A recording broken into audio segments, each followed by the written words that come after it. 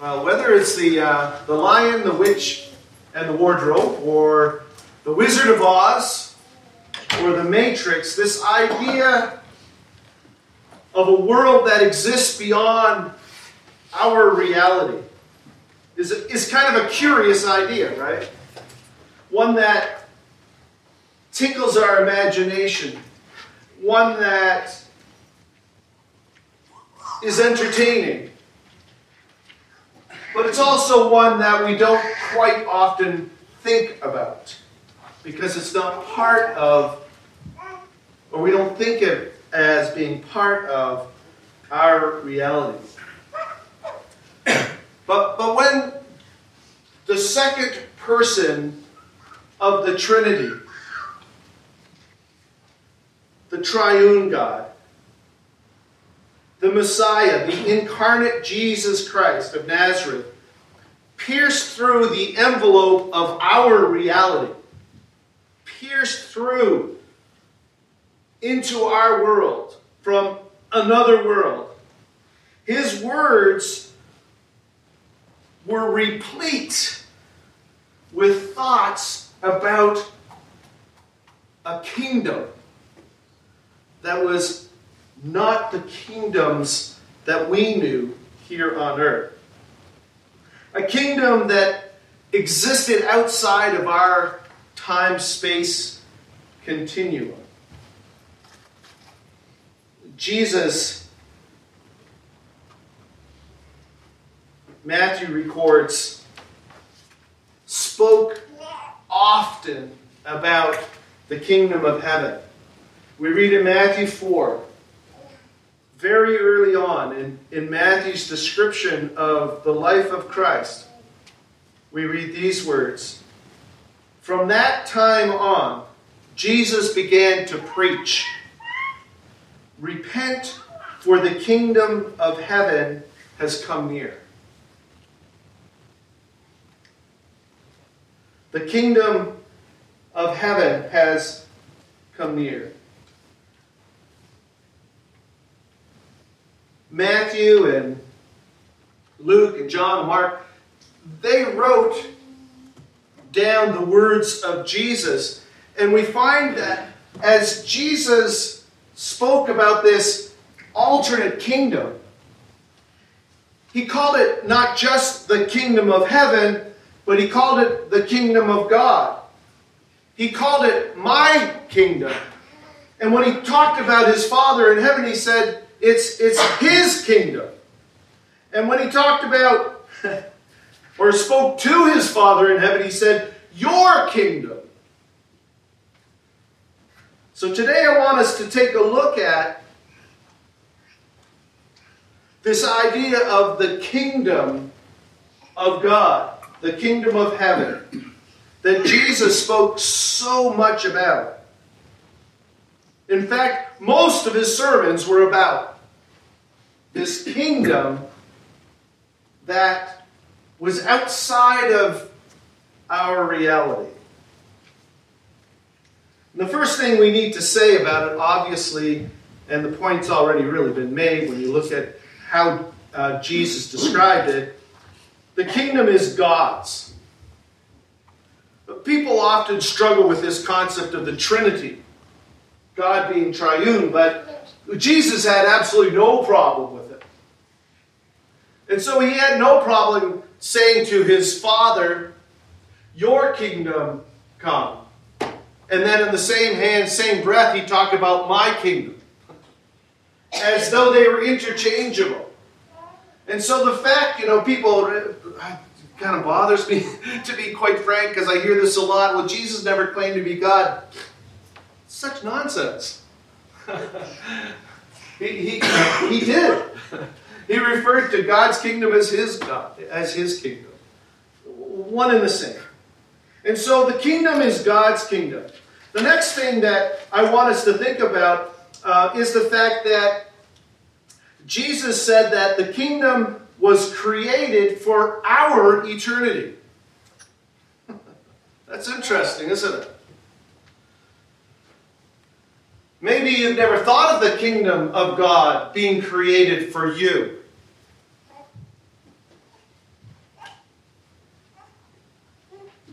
when Jesus was speaking of the end times, he gave this picture of the king, God, sitting on a throne and separating the sheep and the goats. And to the sheep, the faithful ones, the ones who had given their lives to God, he says, "Come, you who are blessed by my Father, take your inheritance, the kingdom prepared for you since the creation of the world." And we need to understand this. There is a distinction between the kingdom of God and God. Okay?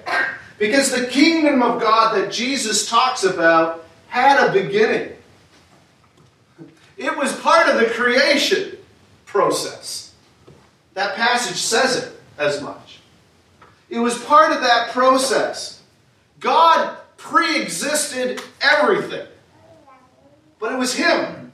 And then at creation, He created our reality, but He also created another reality, His kingdom, which He prepared in advance for you. Do you feel a little special about that? Do you know that you were on His heart at creation? And that, remember Jesus' words, "I'm going to prepare a place for you." Right? And we see here that the kingdom has been prepared for you since the creation of the world. He said that to the sheep, those who have been faithful, enter in to that kingdom. So there's a distinction between God's kingdom and God. God has eternally existed. I just love just thinking about that. Not that it makes me feel like I understand it, but it just makes me think that God is so awesome. This is what the psalmist in Psalm 90 writes about that very thing. I don't have a slide for this, but just listen.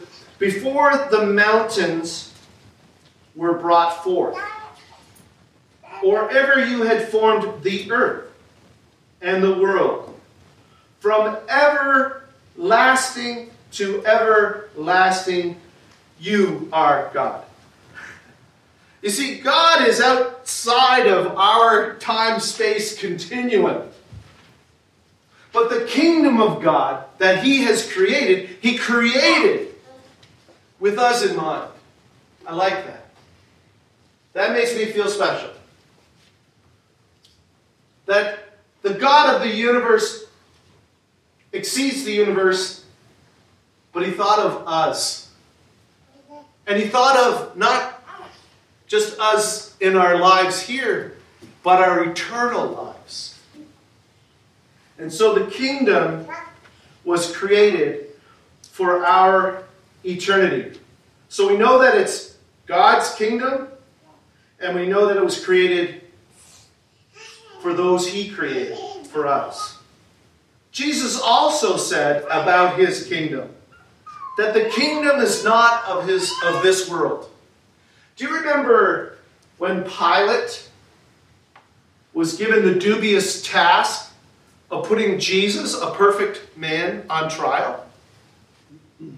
How was that even set up? How was that discourse framed? The Jewish leaders went to Pilate and said, "This guy's a threat to you." Piqued his interest. He doesn't want competition, especially in a foreign land. So Pilate agreed to see him. But this is what they kept saying. He's trying to build a kingdom. He's of a different kingdom. He wants to overthrow you. And so Pilate, okay, this is maybe more than just a, inter-family feud that's going. This might have ramifications for me. I'll talk to Jesus. And so one of the first things Pilate asks is, "Are you the king of the Jews?" In other words, are you a king who is a threat to me? And Jesus said this, "My kingdom is not of this world.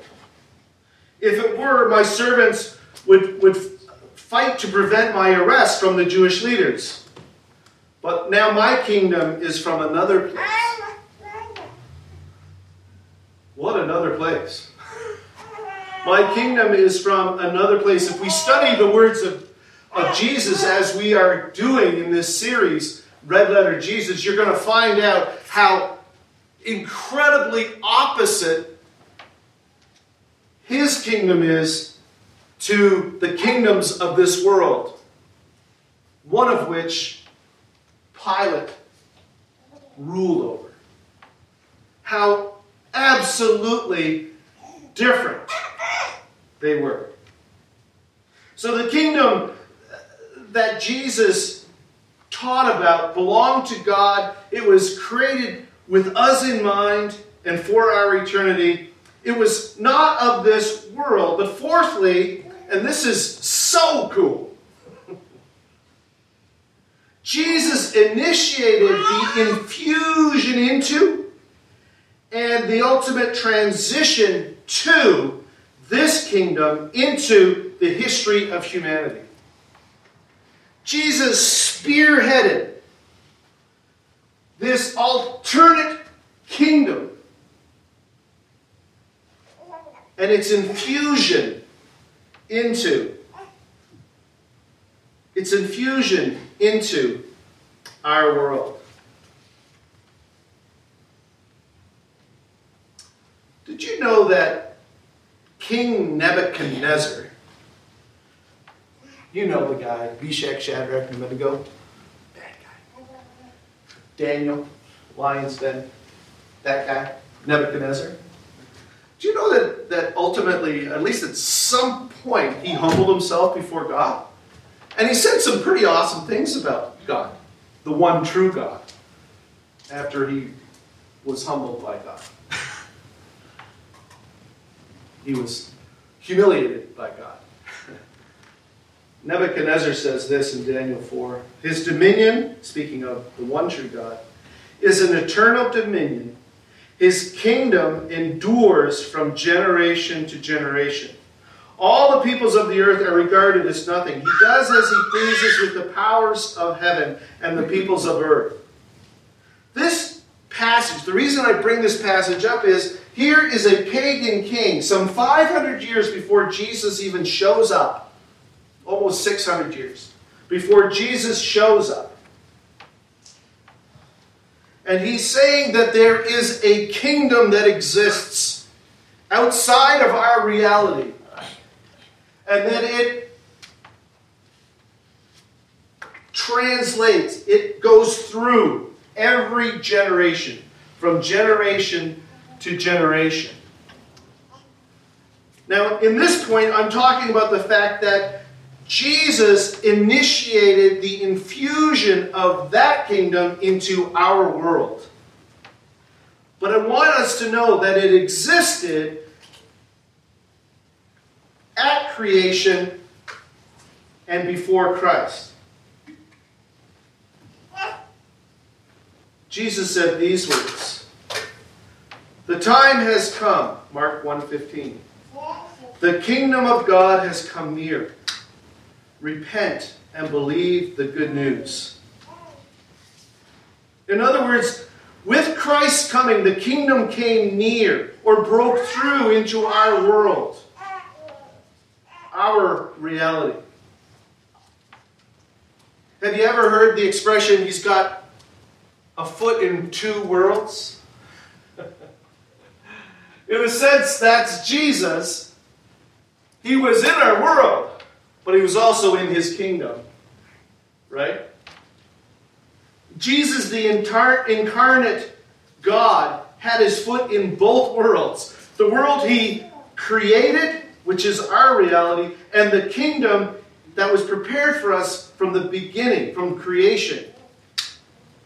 And you see, just as Dorothy got blown into Oz, and just as Lucy stepped through the wardrobe into Narnia, and just as Neo entered the Matrix by popping a pill, Jesus intentionally entered our world, don't be offended, but literally through Mary's birth canal. And the reality is much more profound, because with and through Jesus, the kingdom began to flow into the created world. Because Jesus, God, broke through. And it started something. It started this phenomenon of the kingdom of God being realized in our kingdom, in our reality. And so that the kingdom of God has come near. But he also says, in Luke 11:20, he was being accused of being Satan. Poor Jesus.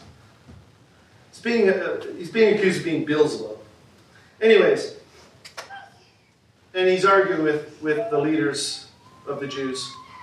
And he says, if I drive out demons by the finger of God, then the kingdom of God has come upon you. So he literally was saying that the kingdom of God has come with me into your world, into your reality. I believe that this is what Jesus meant when he said in Luke 22:15, I have eagerly desired to eat this Passover with you before I suffer, for I tell you, I will not eat it again until it finds fulfillment in the kingdom of God. I'm going to eat this stuff again, but not after I die and rise again, and the kingdom of God is going to start to burst forth in your world. I tell you, I will not eat it again until it finds fulfillment in the kingdom of God. Jesus coming, dying, rising again, created a beachhead, if you will, from which two kingdoms start to exist in almost plain sight. Our reality and the kingdom of God. Who here has not been in a place or at a time felt that you were in the kingdom of God? Right there, right then. Well, that is possible because Jesus Christ died and rose again, and therefore the kingdom of God has infused, has pierced the envelope of our reality, broken in. And the kingdom of God is growing and is being built. Here. There. Everywhere.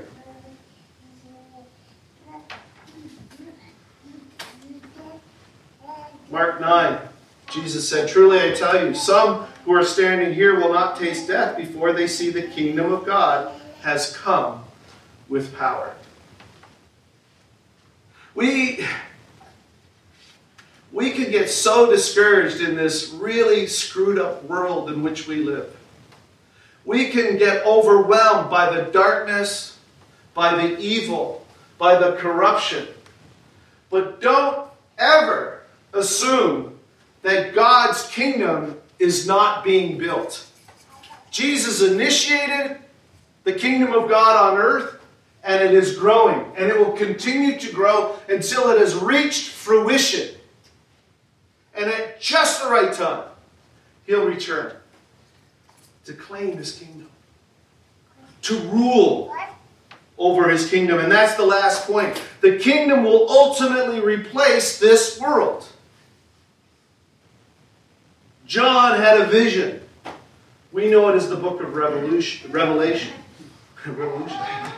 Book of Revelation. It speaks of the end times. The end of this world.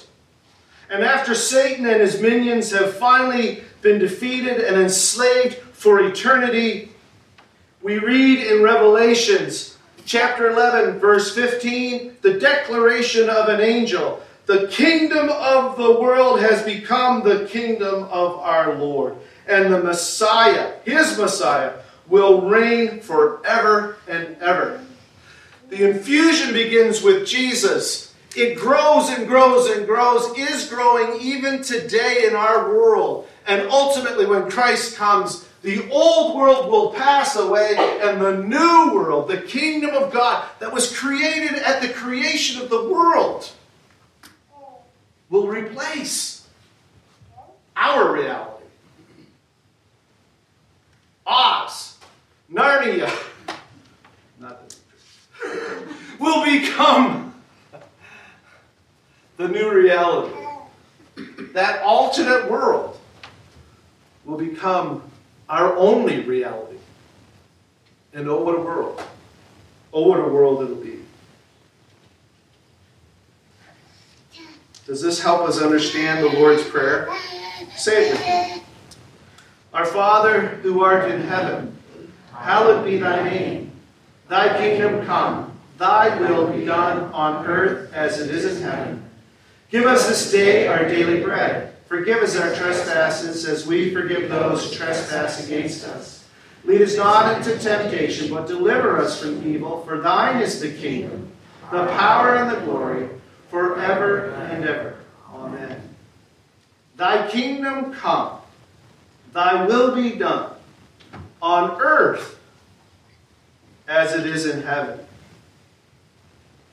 So the question is where we stand, understanding now this altered picture of reality.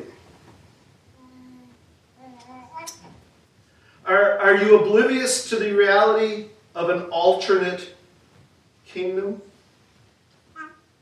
So caught up with this reality and this world? Or are you excited about the prospect of drilling into and mining the most wonderful depths of his riches in the kingdom of God? Or perhaps you are straddling two realities. You know of the alternate reality of the kingdom of God, but you struggle.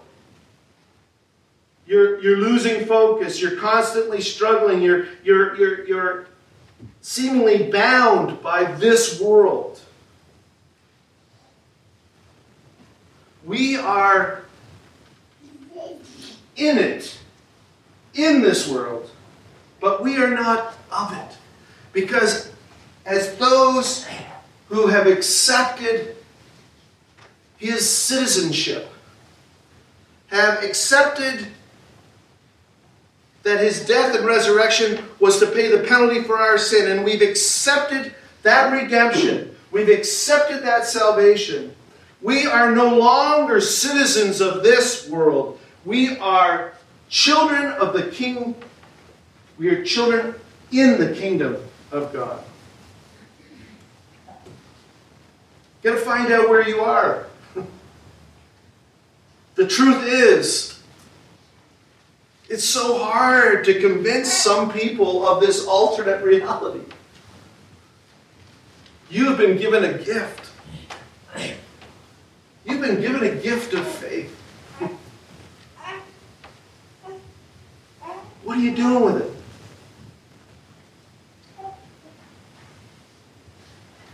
Jesus said, seek first his kingdom, God's kingdom. Seek that above everything. And he was talking about life and death stuff, like food, clothing. He said, seek his kingdom first. That is the top priority for you. If you seek his kingdom first. That is what God has called you for. This is this kingdom that was created for us at the creation. When I think about it, how long did it take for God to create what we now live in as reality? A week. God's been preparing this place for how long? Don't get into eschatology. But how long has God been preparing a place for you? Can you imagine how wonderful this is going to be? Next week, because we're talking about the words of Jesus, red letter Jesus, we're going to talk a lot about the kingdom. Next week, we're going to talk about who can join the kingdom. How do you get to be a part of that kingdom of God? Let's pray. Dear Heavenly Father, I thank you for your word. Dear Jesus, thank you for coming, piercing into our world, bringing with you the reality of the kingdom of God. Help us, Lord Jesus, to seek after it with all of our heart. That it would be our passion to know more about you and your kingdom. And that we would not get overwhelmed by the awfulness of what we see around us so often, but know that there is a creation that is so much more wonderful that we can even experience now, only in part, but when you return more fully. You've done everything. You've done everything for us. We were on your heart at creation. It just is a thought that is incredible to us. And all we can say is thank you. In Jesus' name we pray.